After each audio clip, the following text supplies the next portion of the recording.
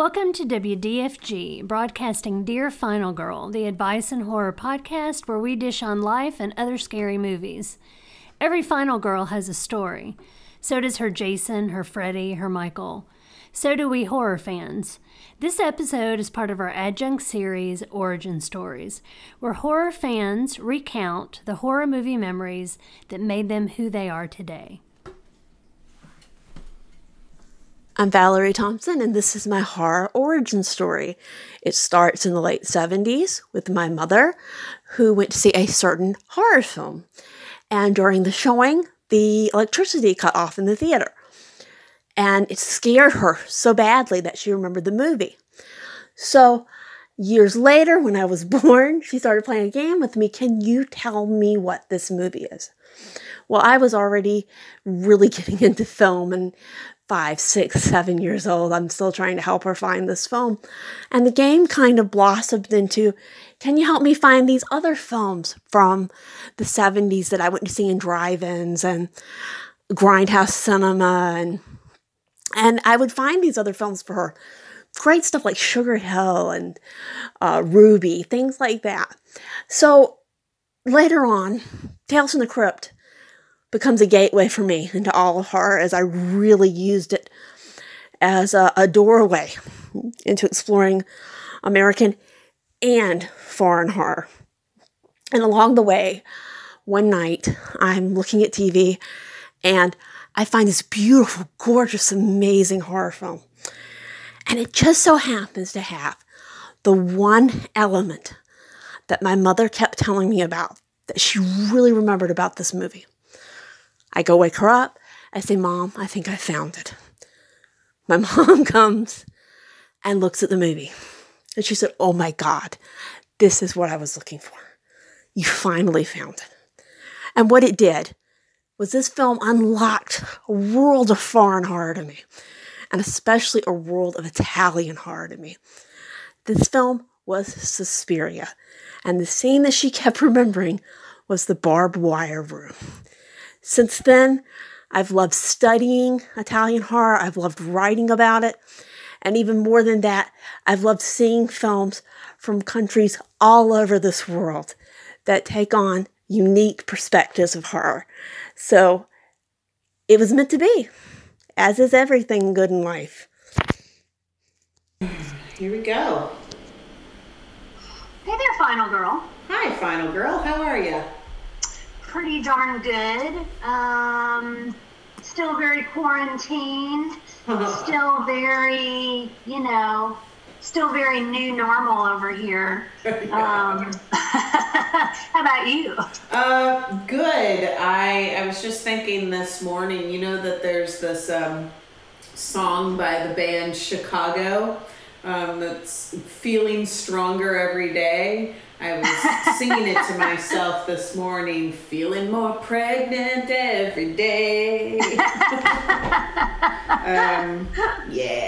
That's where we are right now. I think that might actually be a good time to point out that we've mentioned this before, but we will be going on a brief maternity leave, probably June and July of... At least June. I don't know.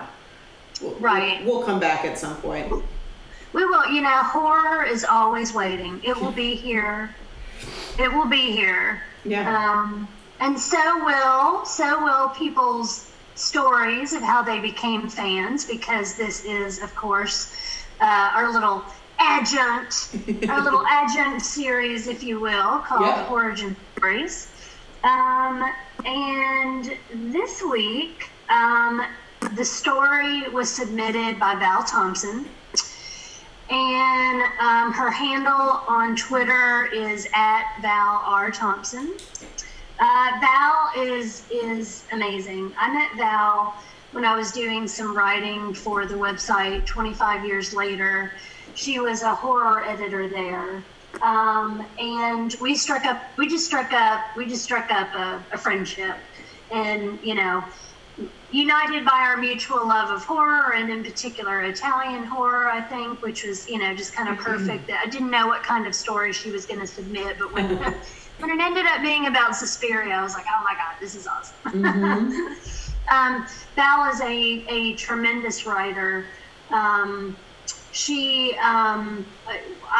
going to be sure to put as a part of the tweets to support the episode where you can find her work, because it's important. It's important that we support our active writers, and she definitely is one. So yeah, so it was great. It was great to have. She was an early supporter of Dear Final Girl. Really, she was the first person that I shared the idea with, and she was just so excited about it and such a cheerleader. And she also often writes our episode summaries for us. Thank you, Val. Yes, thank you. And does some Twitter support, and so we love her and appreciate her, and we're really glad to have her story. Yeah, she's like the silent partner of... She is the silent partner. Sometimes we're the silent partners, but I know we need to work on that. You can't have all silent partners in a business. But we're not a business. Let me clarify. We're not a business. Yeah, not a business. Thank goodness. I think that I probably would have quit long ago. Sorry guys. I hear you. Cool. Well, yeah, thank you, Val, for submitting this origin story. God, this is such a unique, I think the underlying thread through all of this game that Val played with her mom, is just, that's so cool. And we've heard from a lot of people about how their parents helped introduce them or supported them and, let them watch horror movies. But having a parent that was actively say, help me find this thing, that is really cool. That is really cool. I was really struck by that. And also, I don't know, Val was talking about, like, even at the age, basically it sounds like at the age of 6 or 7, if I understood correctly, her mom was already, like, had her on the case. Right. And let me tell you, like, I do find that's a common age, like 6 or 7. I just, through all of these origin stories, you just hear that a lot, like 6 or 7. And I even, I think there are some things that we horror fans have been exposed to even younger, but like the specific memories may not be there, but somehow they fueled the fire, right? But like when the first time I saw Suspiria, I think I was 28 years old, and it was shocking to me. It was an experience. And especially the first, I guess, 10 minutes of the movie, it is just a visceral, visual, and auditory onslaught. Very violent, very gory. You are dumped straight into the middle of, like, murder chaos. And it is powerful. And I just cannot imagine seeing that at 6 or 7. I'm kind of jealous, but I don't know. I'm already warped enough, so I don't know what the fuck that would have done to me. Well, when I was 6 or 7 years old, my sister rented The Red Shoes. Oh my gosh. And that would have been powerful. That's like, so Shannon, my sister, she would have been 8 or 9 years old, but she was super into ballet. We both took dance lessons from really young. And I remember watching The Red Shoes and my mom was like, yeah, okay, cool. Yeah, let's do this. It has ballet in it. And I remember being like really affected by it. Because doesn't she have to like cut off her feet? Something like that. It's almost like the shoes take control, right? Yeah. And yeah, it was so, like, just thinking back to those movies that you watched the other movies, I think we mentioned this last time, the other movies that we were watching at that point were like E.T. and The Land Before Time. So not exactly, but The Red Shoes also had, like, that's a very Suspiria connection. It is. Isn't it in a ballet school, a dance school? It's in a dance school, yeah. And actually, that's also reminding me, I think the actress's name, I want to say the lead actress in The Red Shoes was Moira Shearer. I could be wrong on her last name. She was in... you are correct. Is that right? Mm-hmm. She was later in the film Peeping Tom, which was, like, people call it the British Psycho. It came out right before Psycho.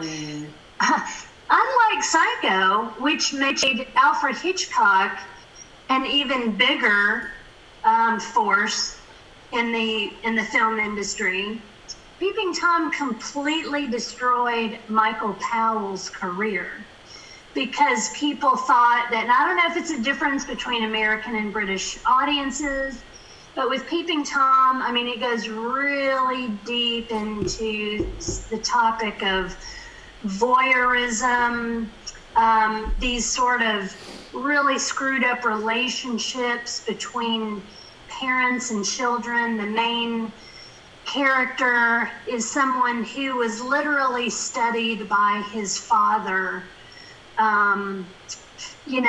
for his fear response as a part of his dad's, like, work as a psychologist. His entire life was filmed. And then, not surprisingly, when he grows up, watching fear, like trying to elicit and capture that same fear response, he's like basically repeats the cycle. And he kills, he's a serial killer, and he kills women, and he does it with a very specially adapted camera as his instrument. And there's another part of his little setup that I won't spoil, because it's good for people to discover that on their own. But yeah, she was in that. She was in that, and yeah, I kind of got off track. Sorry. No, that's fine. Like, I think that I wonder if it was just kind of like the 1970s sort of obsession with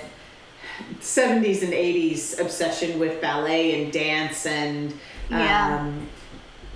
The Red Shoes is like 1948. Yeah, it's an old film. Yeah, so it's an old film.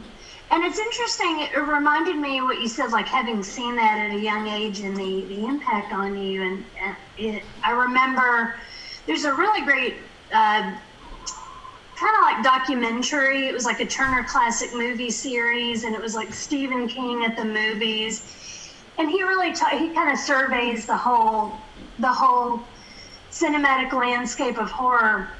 And he says, people ask me what was the first movie that scared me, and he said, the answer is Bambi.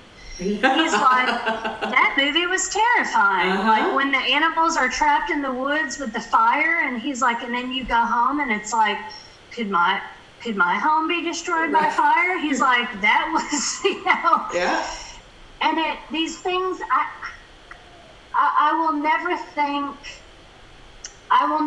can never think anything other than it is a good thing for kids to be able to safely experience weird, scary, better not in real life, better on film. Yeah. But because it's a relatively safe introduction to things that we'll need to know about as we get older. Right. And some of the creepiest stuff that I watched, and probably around that same time, was we've talked about this before, but it is the woman from The Shining, her Mother Goose series. Oh, okay. So Shelley Duvall. Yeah, the fairy tales. Yeah. Series. That's Was it really creepy? Did it have a lot of creep factor, or just sort of like a kind of magic that was weird and hard to understand as a kid, or what was it about that? I think that they didn't. Well, there's a lot of like humans dressed as animals, you know, like, and they didn't shy away from making the wolf in Little Red Riding Hood scary, and they didn't, you know, all of those things where they were. The story elements were already there, but where, I guess this is Brothers Grimm, maybe? I don't know. Somebody will tweet it at us, and we'll hear about it later. It was called Fairy Tale Theater. Okay. But yeah, they, I think that, just bringing fairy tales to life is a dangerous thing, because we think of them as like, oh, happy and, you know, happily ever after. But only not because of really. Disney. Disney made it that way. Yeah, exactly. You know, the Brothers Grimm were not exactly sweet and light. No, like, and I can't remember which of the Brothers Grimm stories this is, but the way the witch, or the witch at the end, the way that she's basically killed or defeated or whatever, is like they basically put like these hot lead shoes on her feet, and she dances to death or something. I mean, these are not, you know, they're like these morality tales, and they don't necessarily have happy endings. You know? And I think that, you know, some of that is okay. Like you were saying, let's introduce bad parts of the world in a safe environment where it's encapsulated. Well, this is a story, and then it also teaches kids to deal with big emotions like fear in a safe way, you know? Yeah. And I think that the sort of popping open that door to those scary things, it's not a bad thing. It can definitely be taken way too far, but I think that basically what I'm trying to say is, like, good job, Val's mom. I was thinking the same thing. When you are a child who begins to love horror, and when your horror guides are like a parent or parents, oh my gosh, what a wonderful thing. The other thing that I just love about her story, like, I love it so much, I just want to like crawl up inside it,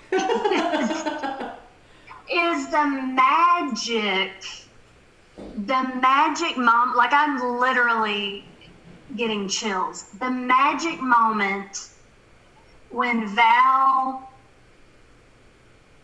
found the movie, is like, I think this is it. I think this is it.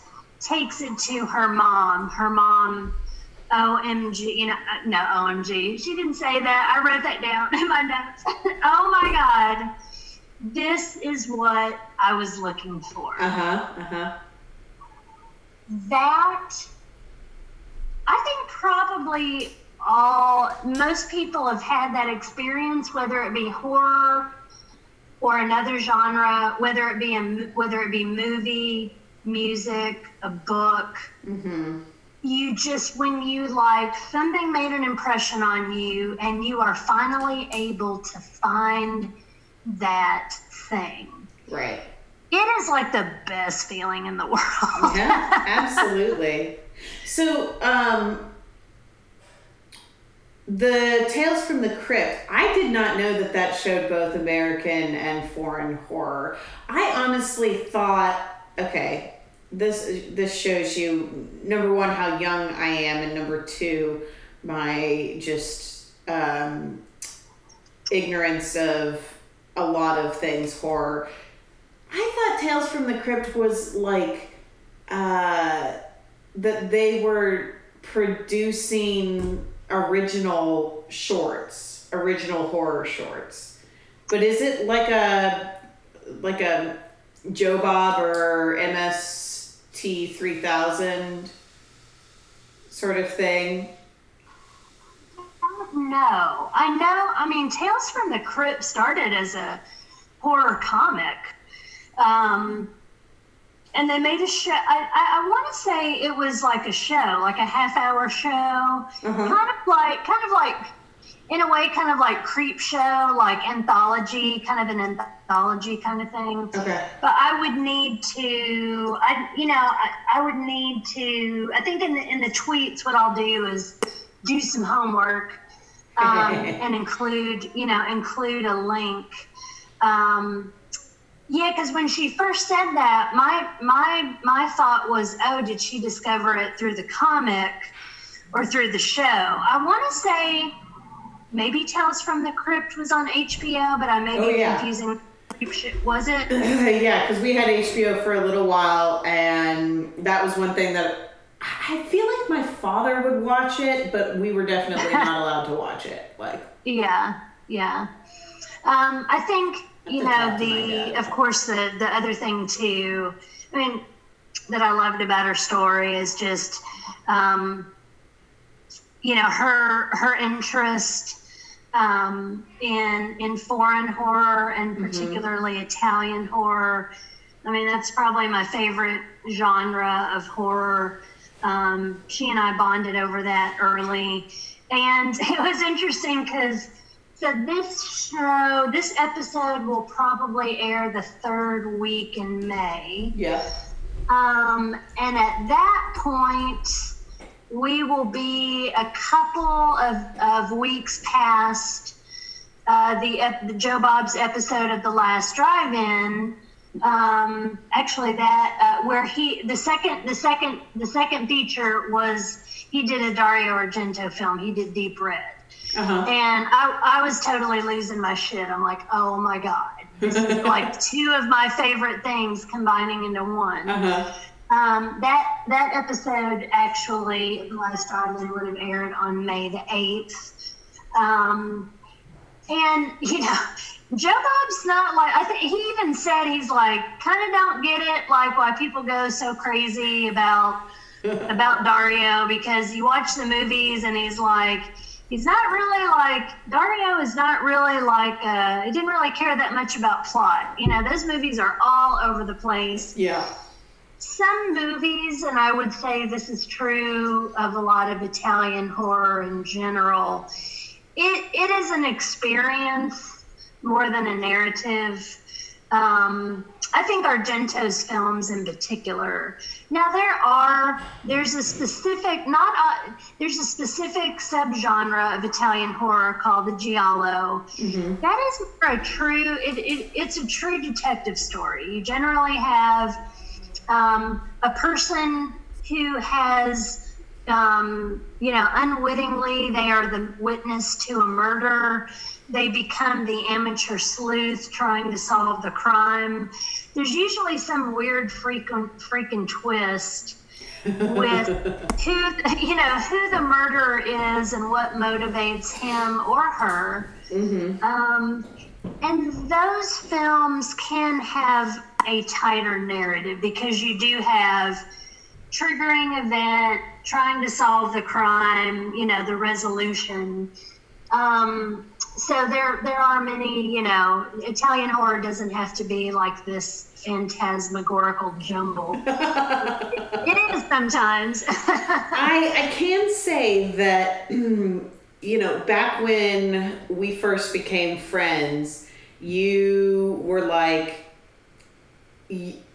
this movie, Suspiria, you need to watch it. Like, you need to watch it. And Max and I watched it, and we were both kind of like, huh. Okay. It was intense, and it was beautiful, and but like both of us, maybe it was because we watched it at like noon on a Saturday, but it wasn't particularly scary. There's not a lot of jump scares and things like that.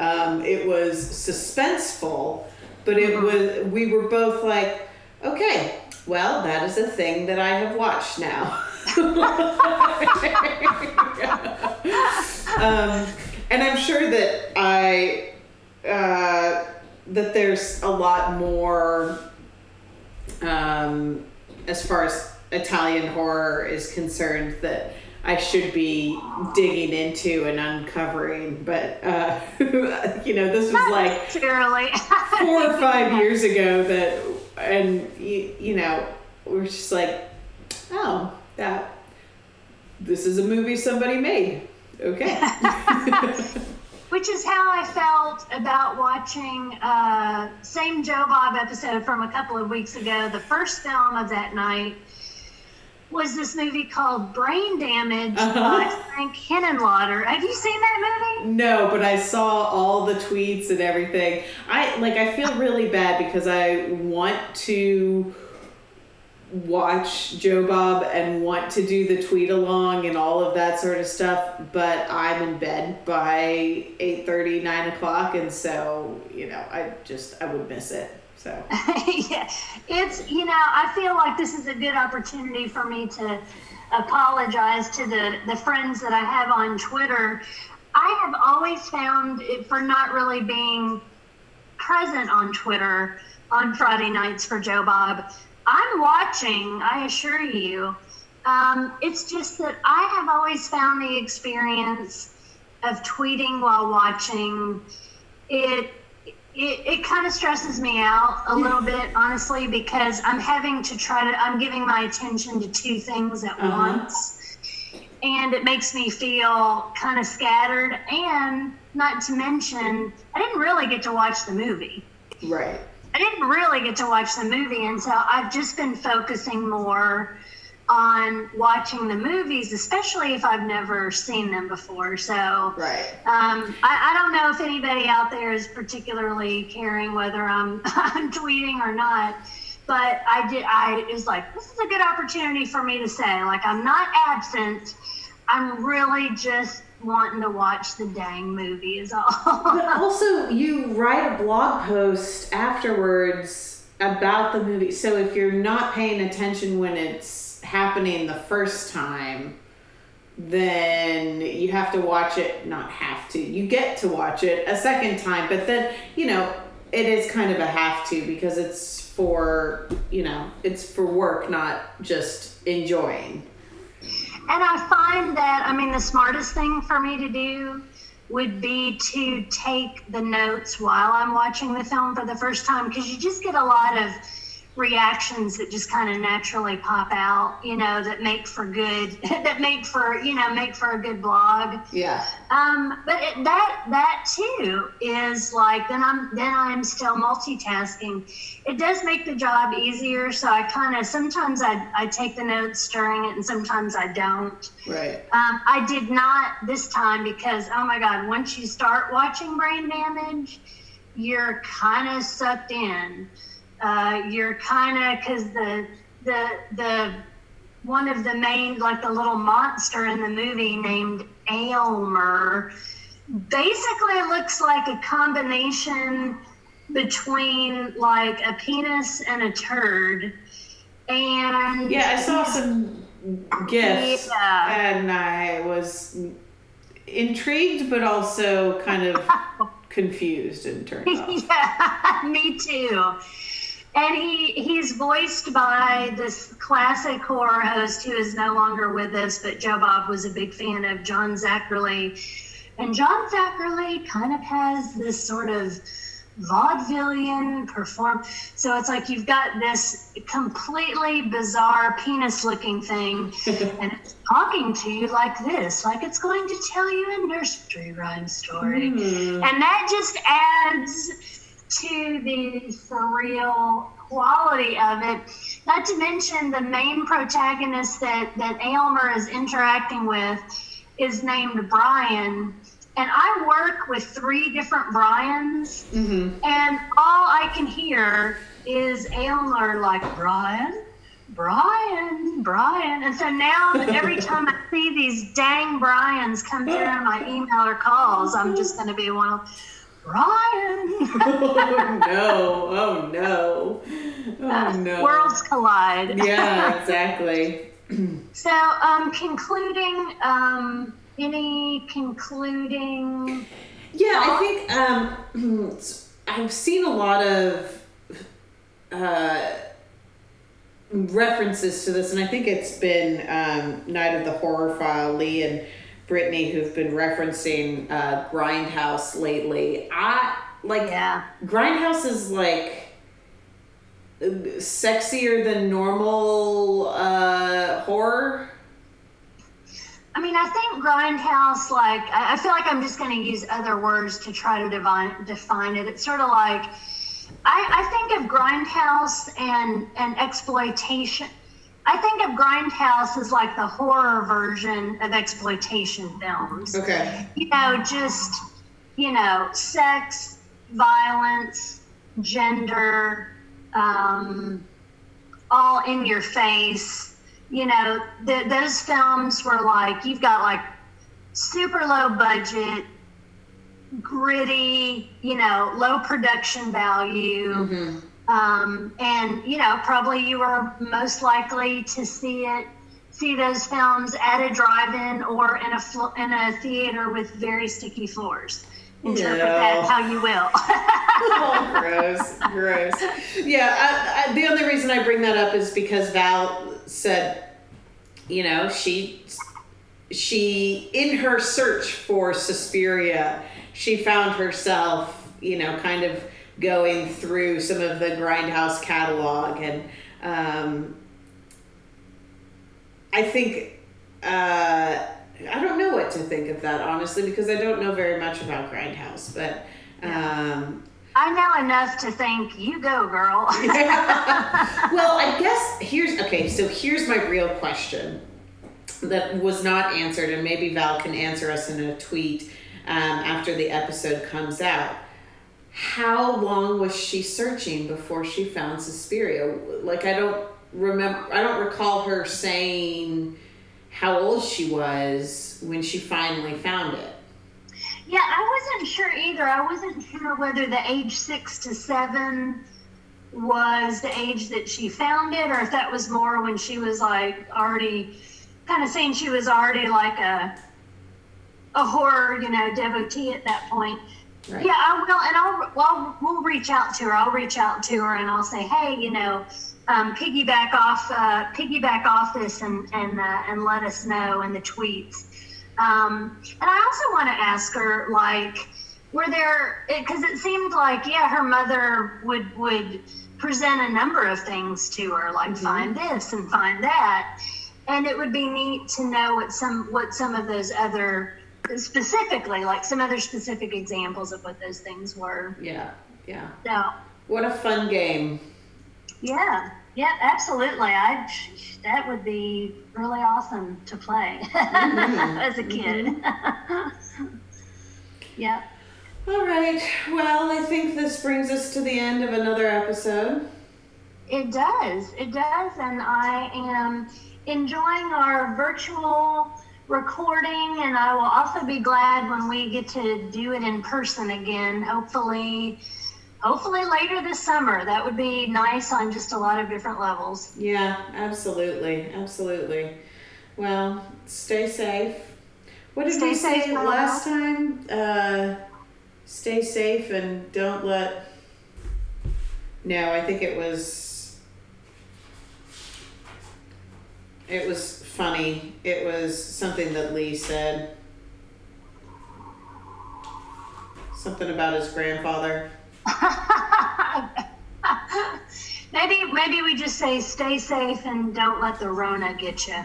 Yeah. Seriously, please, y'all, wear a mask. Wash your hands. Wear a mask. 6 feet apart, and limit your trips, limit your exposure, Right. and heck, you just stay in and watch more horror movies. There you go. See, you know, There you the go. answer was Perfect. there all the time. It's our ideal world. All right, bye guys. Bye. Tune in next time for another origin story from your horror community. Till next time, this is Dear Final Girl. Remember, stay alive out there.